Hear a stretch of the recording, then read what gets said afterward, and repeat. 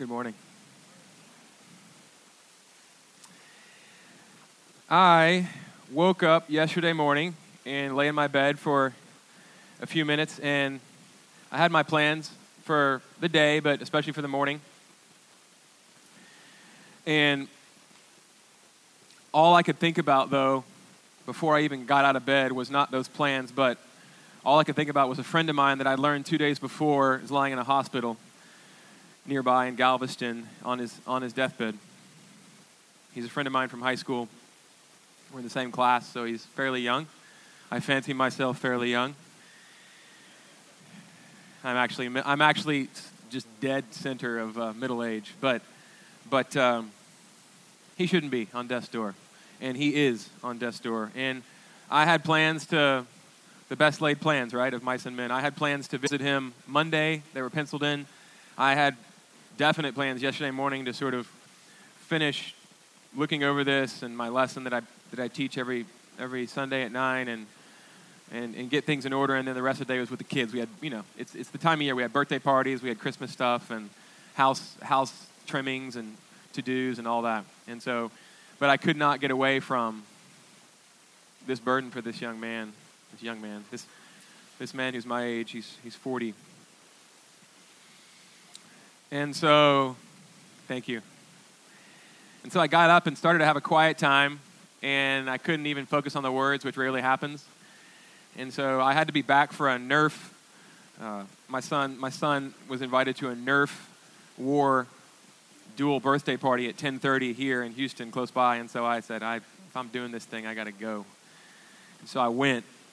And okay, Lord, if this is you, I'm going. I can't be sure, but I'm going to go. And so I went, and the closer I got to Galveston, the more people I texted and asked for prayer, and the more sure I was that this is from the Lord. I was gearing up and walked in to see my friend, and honestly wouldn't have recognized him. I had about 20 minutes with him, and I told him that up front. I was on a mission, and I really felt like the Lord said, "Now's the time, not Monday, now." And so I walked in and told him as much, and I wouldn't have recognized him. His liver is done. He was so yellow that it looked like, iodine when you're in the hospital and they put iodine on you. They scrub it on a part of your body to cleanse it, I guess, and they put a needle in you or whatever. He looked like that, but in his entire body, including the whites of his eyes, which are not white. They were pure yellow. Not a faint yellow. I'm not talking a faint yellow on his body. I'm talking pure yellow, like if somebody gotten a solid yellow highlighter, and every single inch of his skin and his eyes, and basically his hair is falling out, and he has sort of scabs all over his body, and he's inches from death. So I sat down beside him, and the nurse that was with him was putting on some music for him that he'd requested, and I started talking and sat down with him, and she could tell just from what I said that we needed some time, and I didn't even ask her, but she kindly said, "I'm going to leave you two alone," and closed the door. And there was no family there. There was no staff there. It was just me and my friend, whom I haven't seen in a long time. But I know he's been raging against God. I've been hearing about him, and I've been praying for him, and I've been trying to meet with him for years, and it hasn't ever happened because he's been running. He's been raging, but he can't run anymore, literally. God has just fixed him through his own choices, and the same could be said of each of us, right? Through our own choices, that's where we all deserve to be. And so he was literally fixed there, and I had an audience.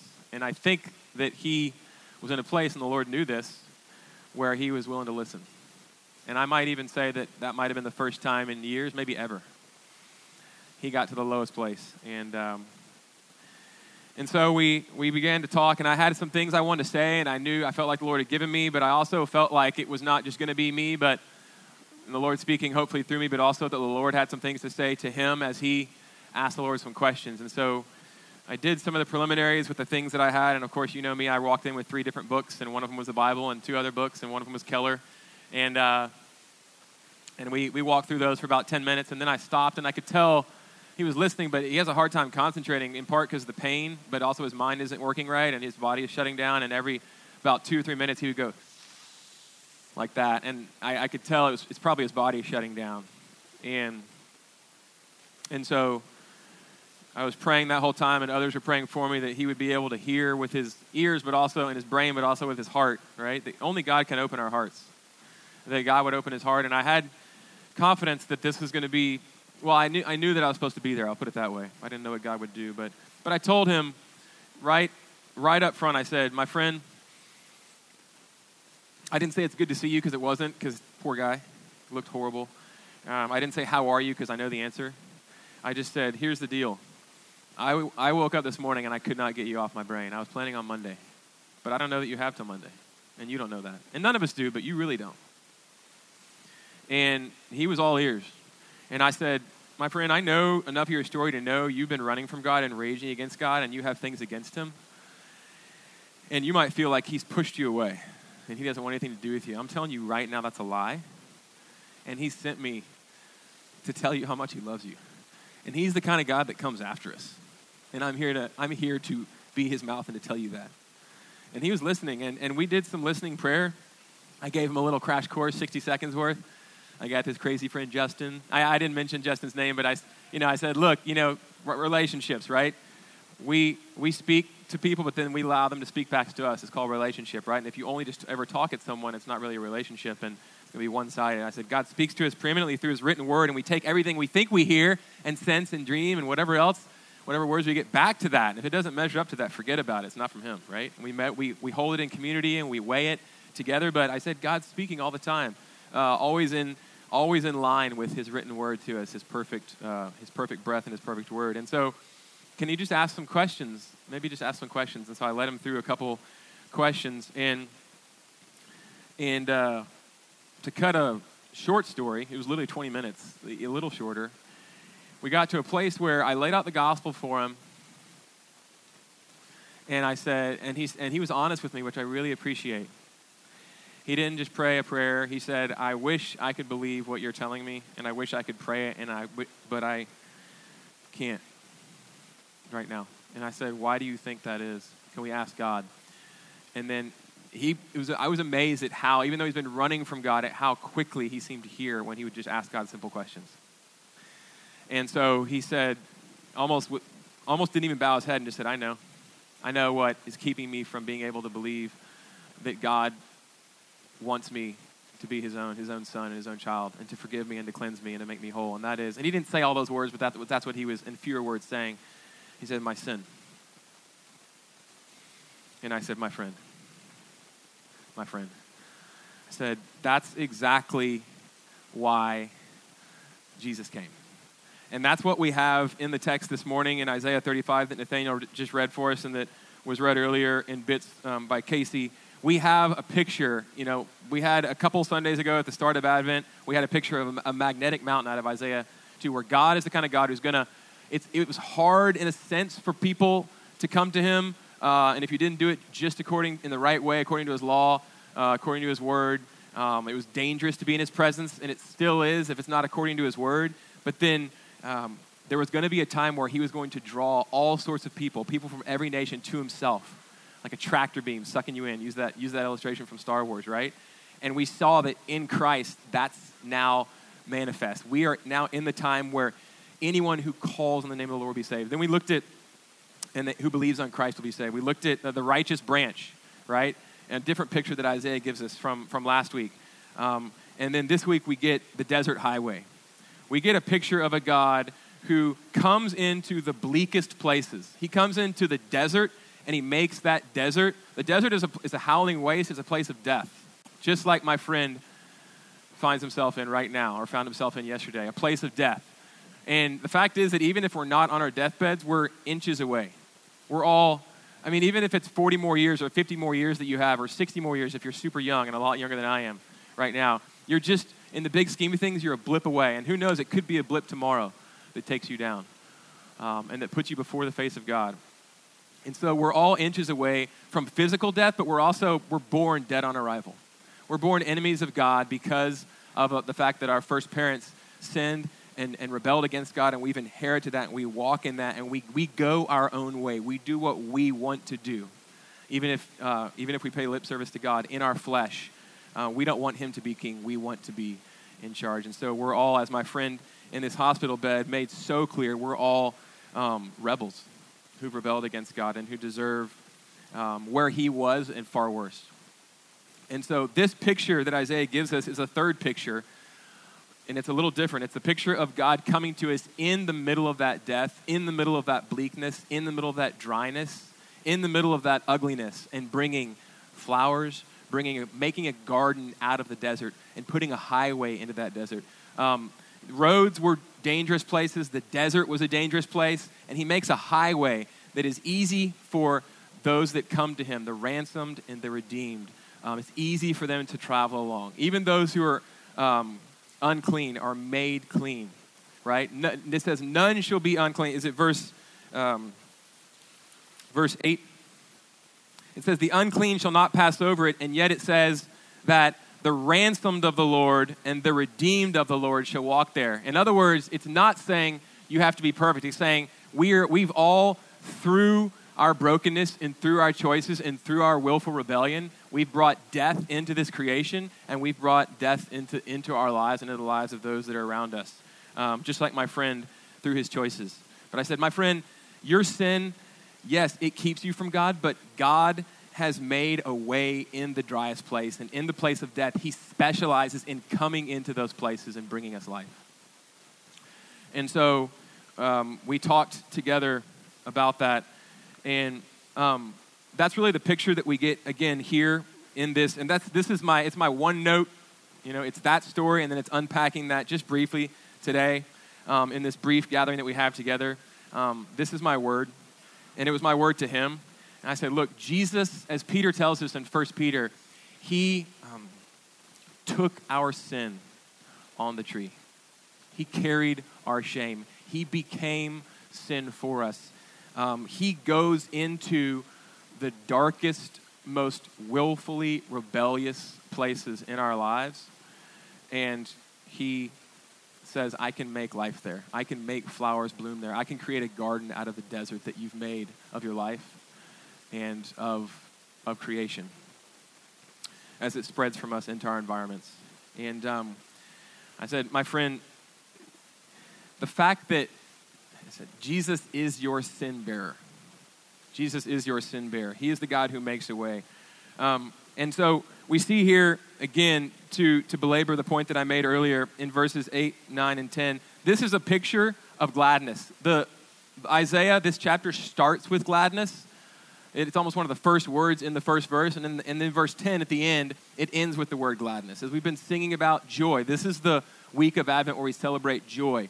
God is the God who brings joy into the bleakest of places. And my friend was actually in the perfect place to receive from God, the God who makes a way in the desert, who puts a highway in the desert and makes the desert to bloom with all sorts of beauty, because he was literally no longer running.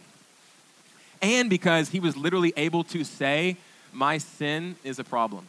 And he was literally able to say, I deserve to be here. And he was able to say, not only am I in a desert place, but I am a desert on the inside, and I've made of my life a dry place where there's only death. And Jesus came to bear our death and to, in a sense, become our death and the sin that leads to death on the cross.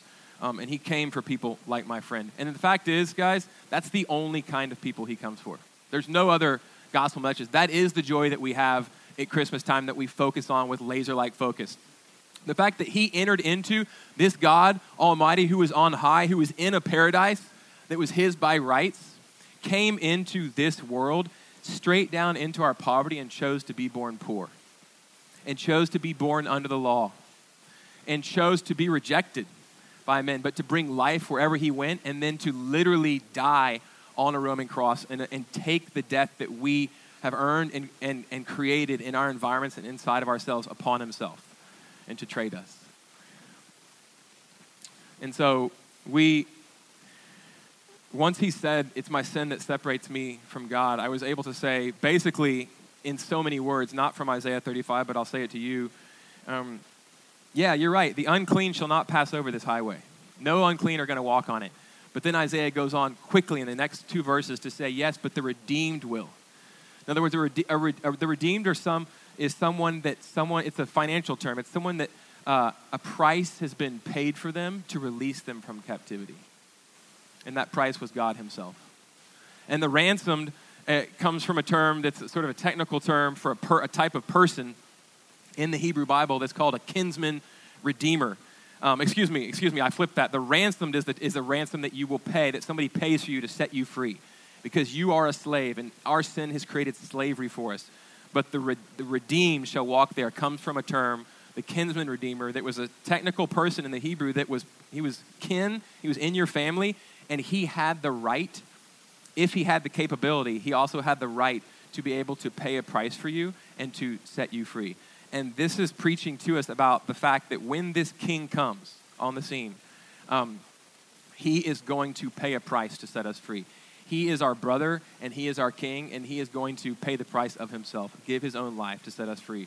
And so I was able to say to my friend, just preach the gospel to him in these words, and say, like, through ransoming and redeeming you, my friend, you know this, but you're listening now because you're willing to admit, and let me say this, the only type of people that are able to receive all that this king who comes into our deserts and makes a highway in the deserts of our lives for us, the only type of people who are able to receive him, and he is welcoming all who will come, but the only people who will come are those who are willing to admit, I've made of my life a desert, like my friend did yesterday. It's my sin that stands between me and God, and I was able to say, no, it's Jesus.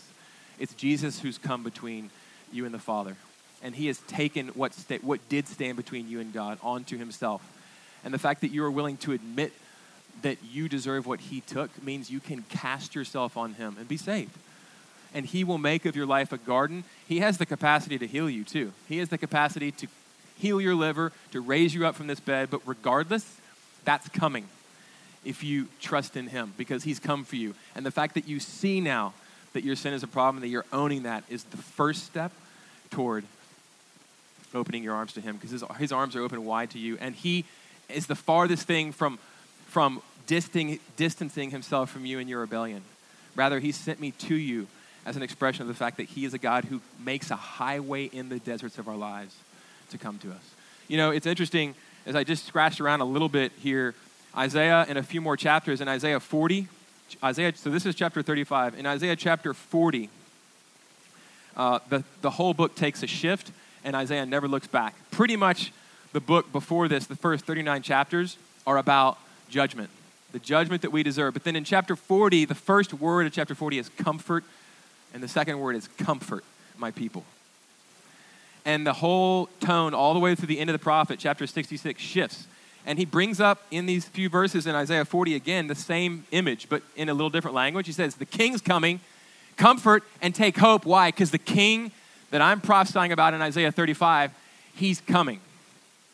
And he is going to be the kind of king who, again, comes on a desert highway. He makes a highway to get to God easily and safely. Easily and safely in the desert, in the broken, despairing, anxious. Justin was talking about anxiety earlier, rebellious parts of our lives, ugly. And it says that he is coming, so make the way. Here's what it says in Isaiah 40, make the way straight for him. So in other words, the picture there is ancient Near Eastern kings would, when they would come to visit their subjects, the subjects, they would have to come through terrain, through rough terrain, and the subjects, if they knew the king was coming, they were often called to make the way easy and straight for him to come. And so that's what would happen. So if you can imagine, like when you drive on Texas highways and you see the highway has been cut through the rock, they've cut, straight up vertically through rock, and they put the highway. If you think about all the work and the dynamiting and the chiseling and whatever else and the leveling that went into making that way straight, or you see, so that's a high place and you're making it lower. But if you see a low place like a big ravine or a valley, then you put a trestle bridge over it so the train doesn't, have to go down into the valley. The train just goes straight across that bridge. You're making it easy for the one who is coming. And there's a sense, too, in which that chapter is saying, and that verse is saying, God is the one who's going to. It says, you make the way straight, but it also says God is the one who's going to make the way straight by coming into our poverty, into our bleakness, into our brokenness. And I just want to say, If you or like my friend and think my sin stands between me and God, know that this chapter, this word from Isaiah 35, from Isaiah 40 is for you. How do I know this? Because it's here, but also because the first thing within the first 3 chapters that I was surprised to find this this week when I was doing my research.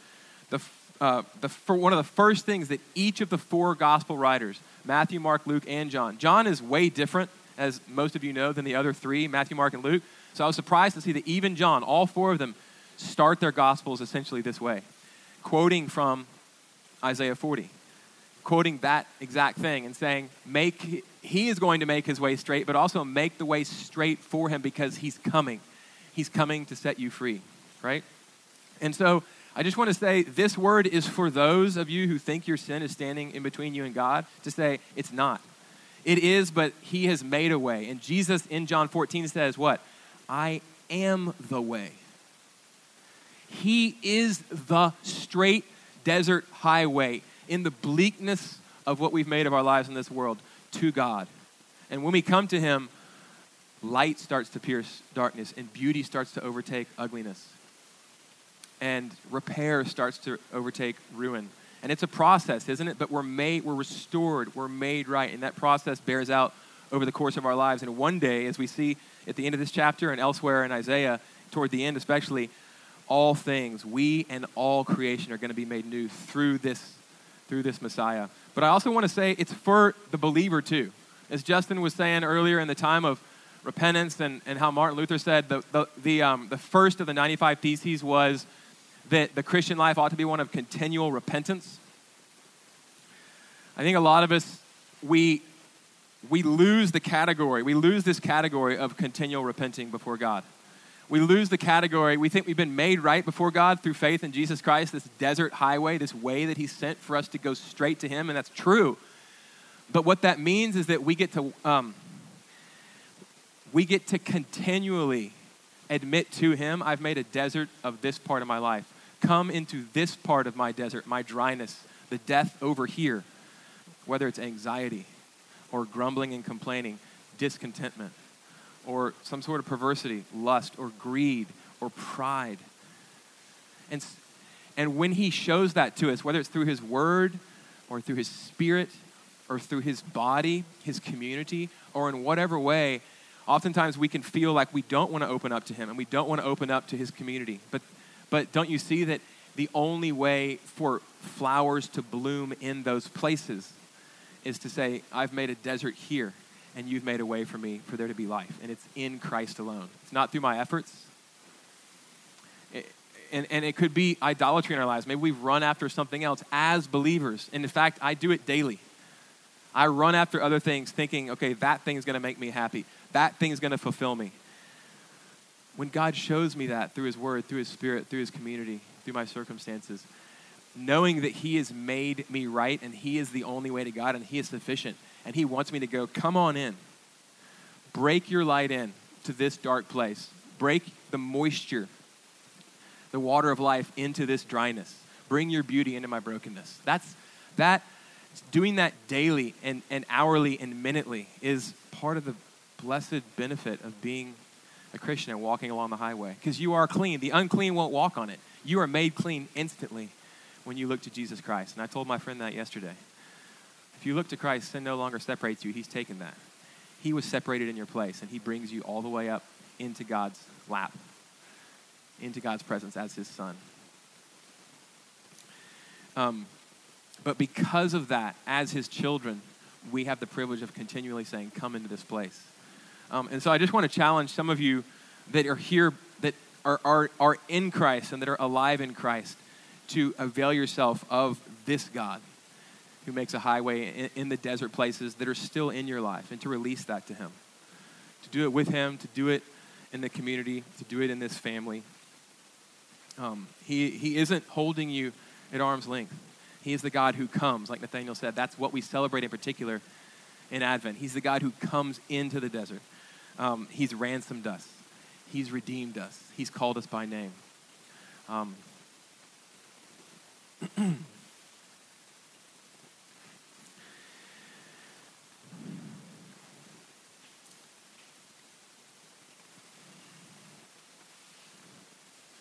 how do I want to finish this word?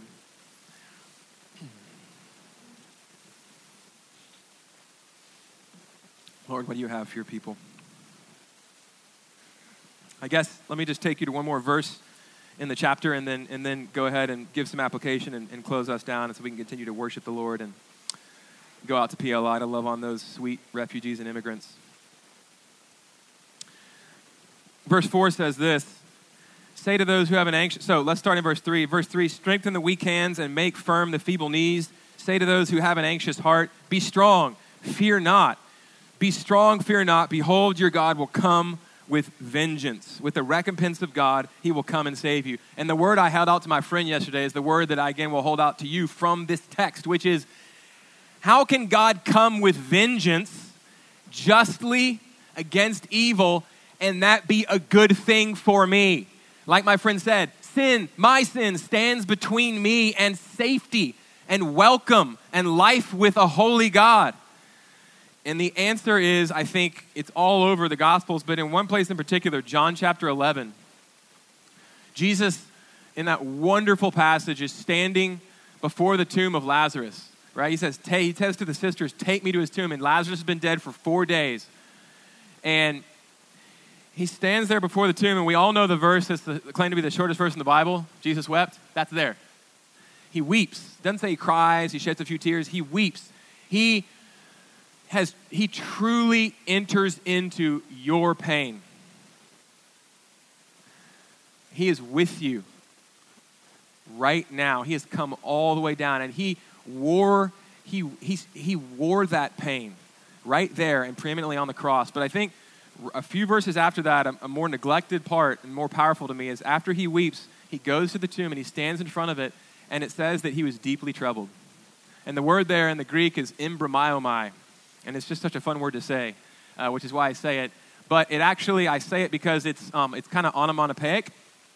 What I mean by that, the word, what's an onomatopoeia? Class? Sounds like what it means, right? Good. An onomatopoeia is a word that sounds like what it means. This word, embramiomai, is a participle, so it's an ongoing thing. It's active. It's an ing verb. And it said that basically it's used of war horses in extra biblical literature. So in the Greek literature, around that time and before that time, some of the Greek poets and others, and some of the epic poets who would write about battles, the Iliad and the Odyssey and things like that, that verb is used for the snortling of a war horse before battle who paws the ground, okay? It's a powerful word. Why is he snortling like a war horse standing before the grave of Lazarus, knowing he's about to call Lazarus forth? What's the deal? And most commentators, and I agree with them, think that because he is standing there and it's a week before the cross, more or less. It's right before the cross. And this is the sort of thing that sends his enemies over the edge. And they go from here and they make plans to crucify him.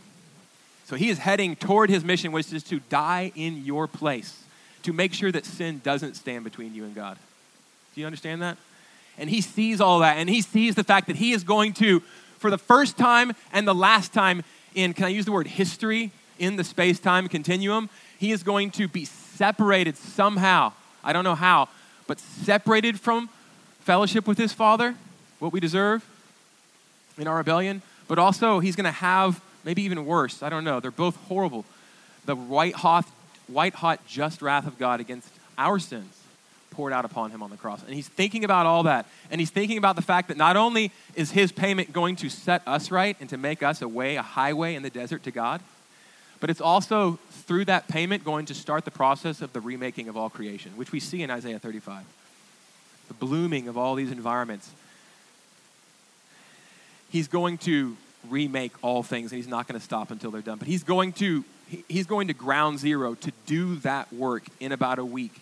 And I think that he is seeing all that death and sin and human brokenness have done to ruin, to destroy his good creation, and what he's going to do as this war horse, can I say that? To go fight for us in our place and to go fix things.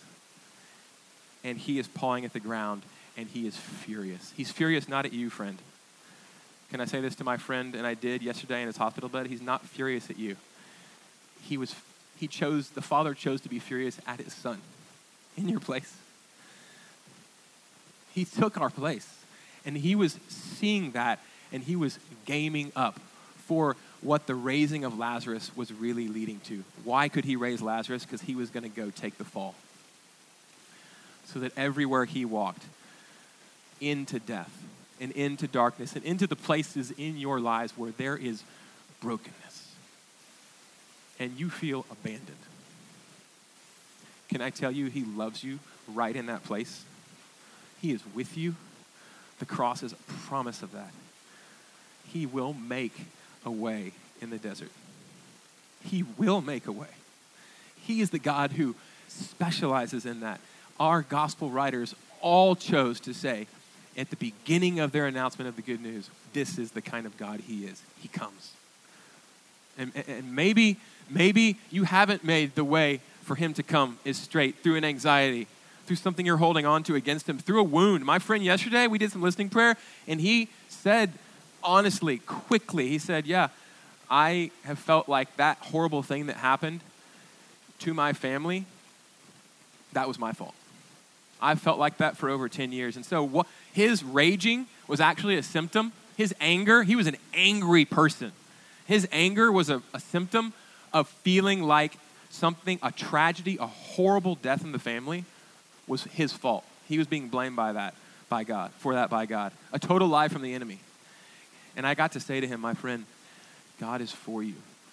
The cross assures us of that. And I see those of you sitting here in the congregation right now, many faces where you are in a desert right now, but you have the joy of the living God inside of you, knowing that this is the God that has saved you and that you worship and that has rescued you. And you're like, I'm in physical straits. I don't have enough money in the bank. My kidneys are failing. There are those in my life that ought to be faithful that are not being faithful.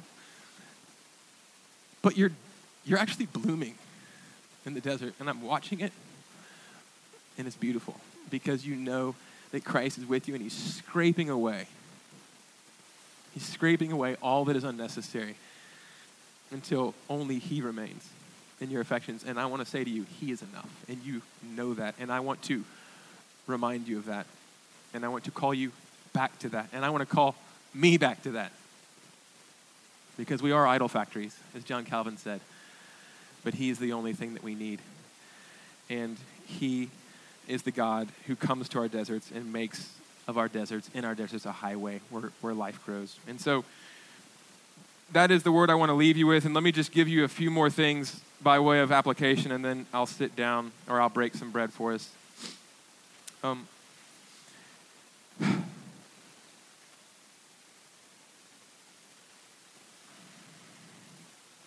You know, again, back to the text, we look at verses 5 and 6, and in verses 5 and 6, it talks about these desert places, like the blind are seeing, the deaf are hearing, the lame are skipping like little lambs. So this Messiah is going to come, and he's going to make beautiful things out of broken things, physically, but also in a much, much, much greater way. He's going to restore us and bring us back to our Maker and the lover of our souls. And when he came, he did this stuff. He was able to do this stuff because he took the hit for us. He took the fall. But he went, wherever he went, he proclaimed the gospel. He told it, but he also showed it. It was a show and tell ministry of here's what the King coming to you looks like. It looks like restoration. And I just want to remind us again that I want to see us continue to walk into being a people who are little highways ourselves. Highways to the highway, to the master highway, to the interstate highway, Jesus Christ. Who go proclaiming that the King is here, and he's not mad at you, friend. On the contrary, he is calling you into himself. And he has done that preeminently through Jesus Christ. He's taken care of the problem. To be highways, though, and gospel proclaimers in word, but also in deed. Because all that he did, he gave to his church to do. Greater things will you do. So to be a people who are hearing him speak and who are speaking words of encouragement to folk through his written word and through what he's saying. To be a people who operate in the prophetic. To be a people who operate in healing. And all the gifts that he came to bring us, and to be a people who know how to articulate the good news of Jesus Christ to a lost world. Yeah, my friend, sin does stand between you and God, but guess what? He's made a way. He's come to you. He loves you. He sent me to you that each of us, this is a prayer, not so much a proclamation, but a prayer, it's both, to be a people who can say to people throughout our days and weeks and years, God has sent me to you to give you a word and to show you a word, which is that the King has come, and he's come right into the desert you've made of your life, right in. To be a people who, like the firemen, who it's always said of them that they run towards the fire when everybody else is running away, to be that kind of people who run to the deserts of people's lives and who allow others to run to the deserts of ours and say, yeah, but he's the God who specializes in, he's not mad at me. He was mad at his son so that he can shower me with his affection. And if he's making me new, it's through discipline because he loves me. And so to be the kind of people who we don't scatter like roaches when the rats are turned on in the basement. When we see people's lives falling apart, when we see need, when we see sin, we run. We run and we herald the good news of Jesus Christ into the desert places of people's lives. To do that today at PLI, to get to show and tell the gospel of Jesus Christ, to get to do it wherever we go, wherever God's placed us, like Nathaniel said, in this geography. God has put you, is it Acts 17:26 where it says, Paul says on Mars Hill to the Athenians, he says, he has lined up every place of your dwelling where he has you right now. He is perfectly in his providence placed you there for a reason. Can I tell you, that is so true of you. It's true of you today as you go and speak. Lord, help me to talk to the people that you want me to talk to today at PLI. Lord, he's put you right where you're supposed to be living, with the neighbors that you're supposed to be around. He has put you right with the coworkers you're supposed to be with. He has put you right in front of the store vendors that you go visit daily. He has had you do a fender bender right in the back of someone, hopefully that won't happen to any of us, of someone that he wants you to meet with. That's a desert highway. Not as bad as many others. Guys, he is in the midst of that. So let us know that we worship a God who's a magnetic mountain, who's a righteous branch out of a seemingly dead stump, but who's also makes a way in the desert where there seems to be no way. He specializes in bringing life out of death, and he did it preeminently on the cross. So let me pray. Lord, thank you so much for coming. Thank you for coming into our deserts, into our death, into our sin, becoming our sin, taking death upon yourself, and starting a new creation by leaving that stuff in the ground and by rising as the first fruit of a new order. We look to you on the cross. We also look to you having risen. We look to you reigning now. And we thank you that you're with us now. Would you save? Would you sanctify? Would you bring us back to you? We love you so much. In Jesus' name, amen.